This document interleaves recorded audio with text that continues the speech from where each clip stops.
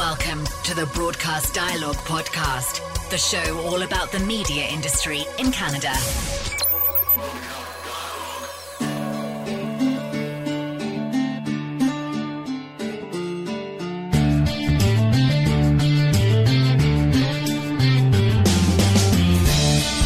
Welcome to Broadcast Dialogue, the podcast. I'm Connie Thiessen. This episode brought to you by Rumple, the ultimate sales management app for the broadcast industry. Learn more at MomentumMediaNetworks.com. Gender representation on country format radio. A new study from the University of Ottawa's Dr. Jada Watson finds that women are getting less airplay than ever on country music radio.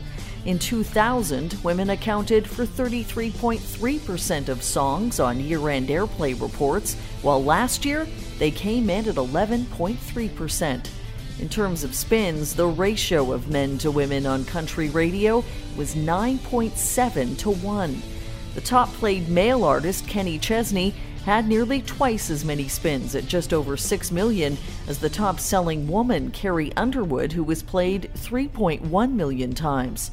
On this episode of Broadcast Dialogue, the podcast, Dr. Jada Watson. Tell us a little bit about yourself and how you became interested in this topic. Well, I've actually been researching country music, since 2006. It started during my master's degree here at the University of Ottawa, where I now teach. And, at the time I was just really fascinated by the Dixie Chicks, and still am. But it started out really with looking at their video, Not Ready to Make Nice, in the wake of that backlash. And that turned into my first publication, but that's really where all of my interest in researching country music started, was with the Dixie Chicks and looking at the ways in which they turned their radio boycott situation into just such a dynamic and important political message for women in general, and for free speech at a time when the U.S. was just in sort of inner turmoil over the war in Iraq.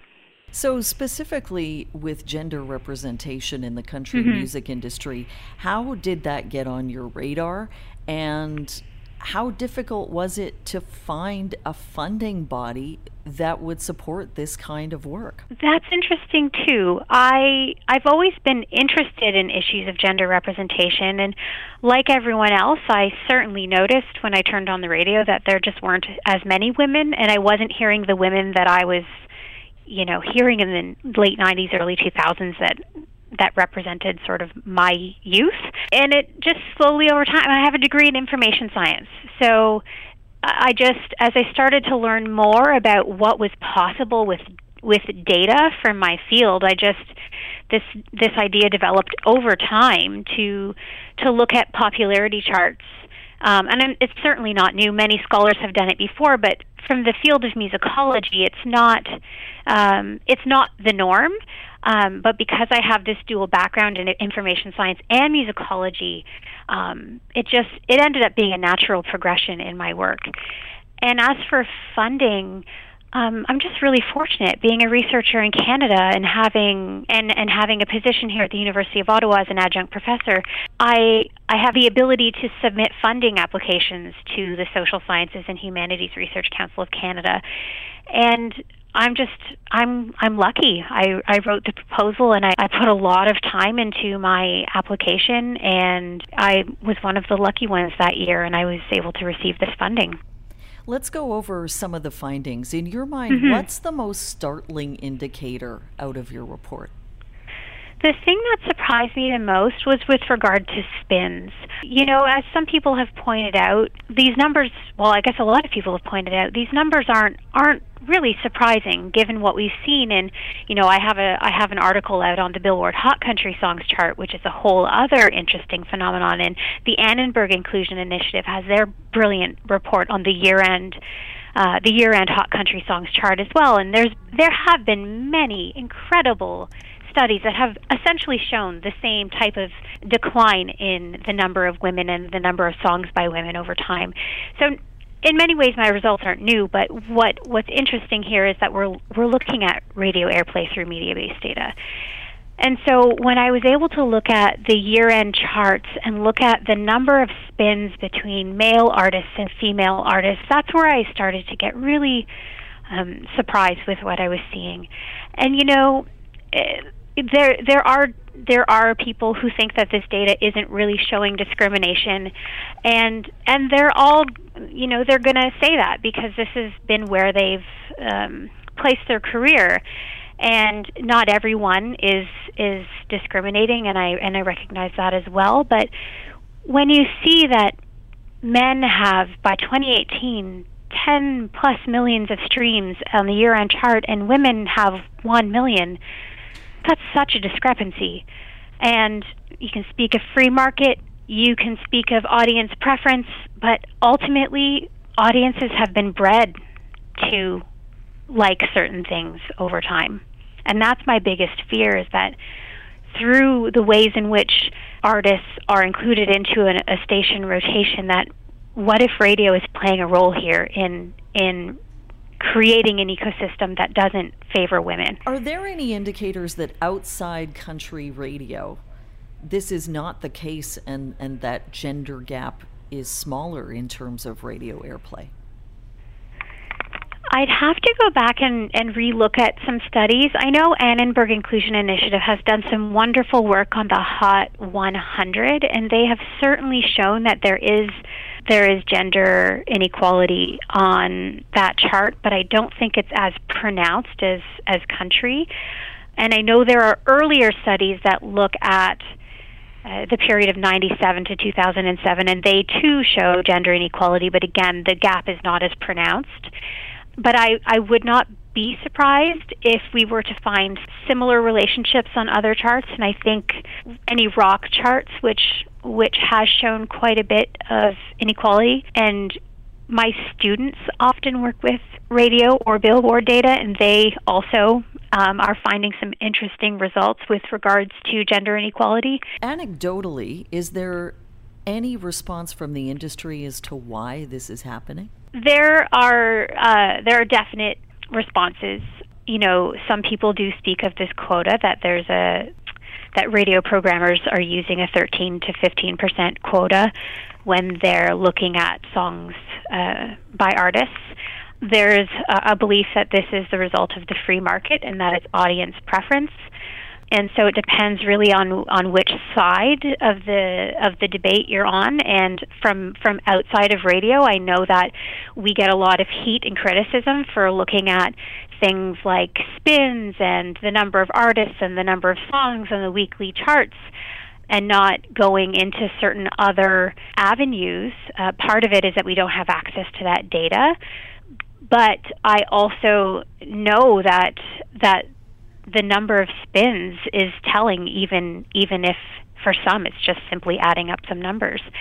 Doesn't look great right now. So we should be clear that this particular study looks at American country radio, but you have plans to look at Canadian country music radio.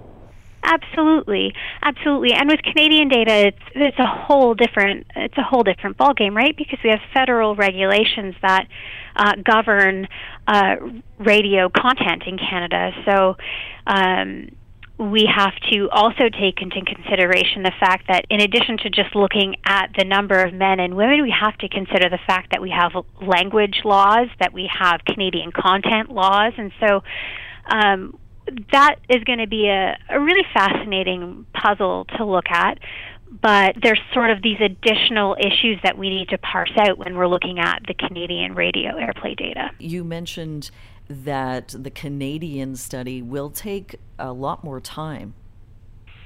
Yes. Yeah, I anticipated that it would need more time because I have a pretty good understanding of our legislation, but to really understand it, I'm going to need to do a really thorough examination of the law, and I would really like to sit down with some of our program directors, even just here in Ottawa, but if more would be open to speaking with me, I'd love to talk about how they program within the context of our federal laws, because that's a huge piece of the puzzle that is not my reality. And so I would really like to figure out what sort of challenges that they pose, those laws pose with regards to programming artists. Is there anything else that you want to touch on? It's really heartening to see the positive response to this study. It's, you put a lot of time and effort into a project like this. It's really meaningful to me.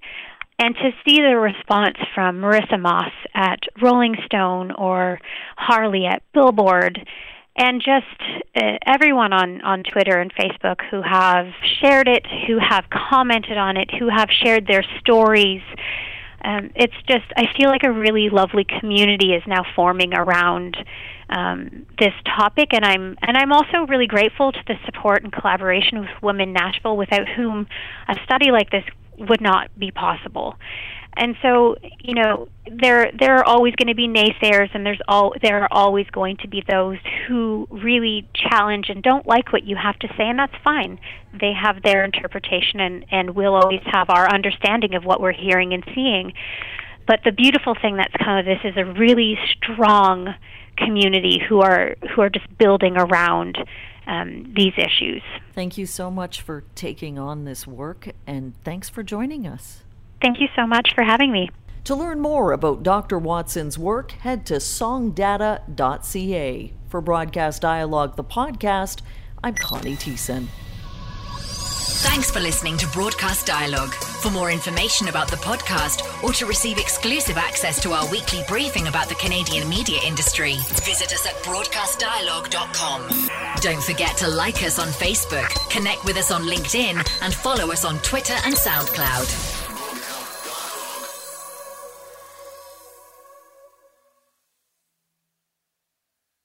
I'm Jeff Woods, and I'm shining a light on music and the rock stars who make it. He just was one of those people, he stood out. He was a magic guy. He really was a magic guy. We all have faults. He had the same amount of faults as we all had. This was before Led Zeppelin. Robert was full on. I mean, he was Led Zeppelin without the band behind him. He had the hair, the jeans, the whole thing, and he was amazing. The Records and Rockstars podcast, heard around the world and yours to hear wherever you get podcasts. All the episodes from JeffWoodsRadio.com.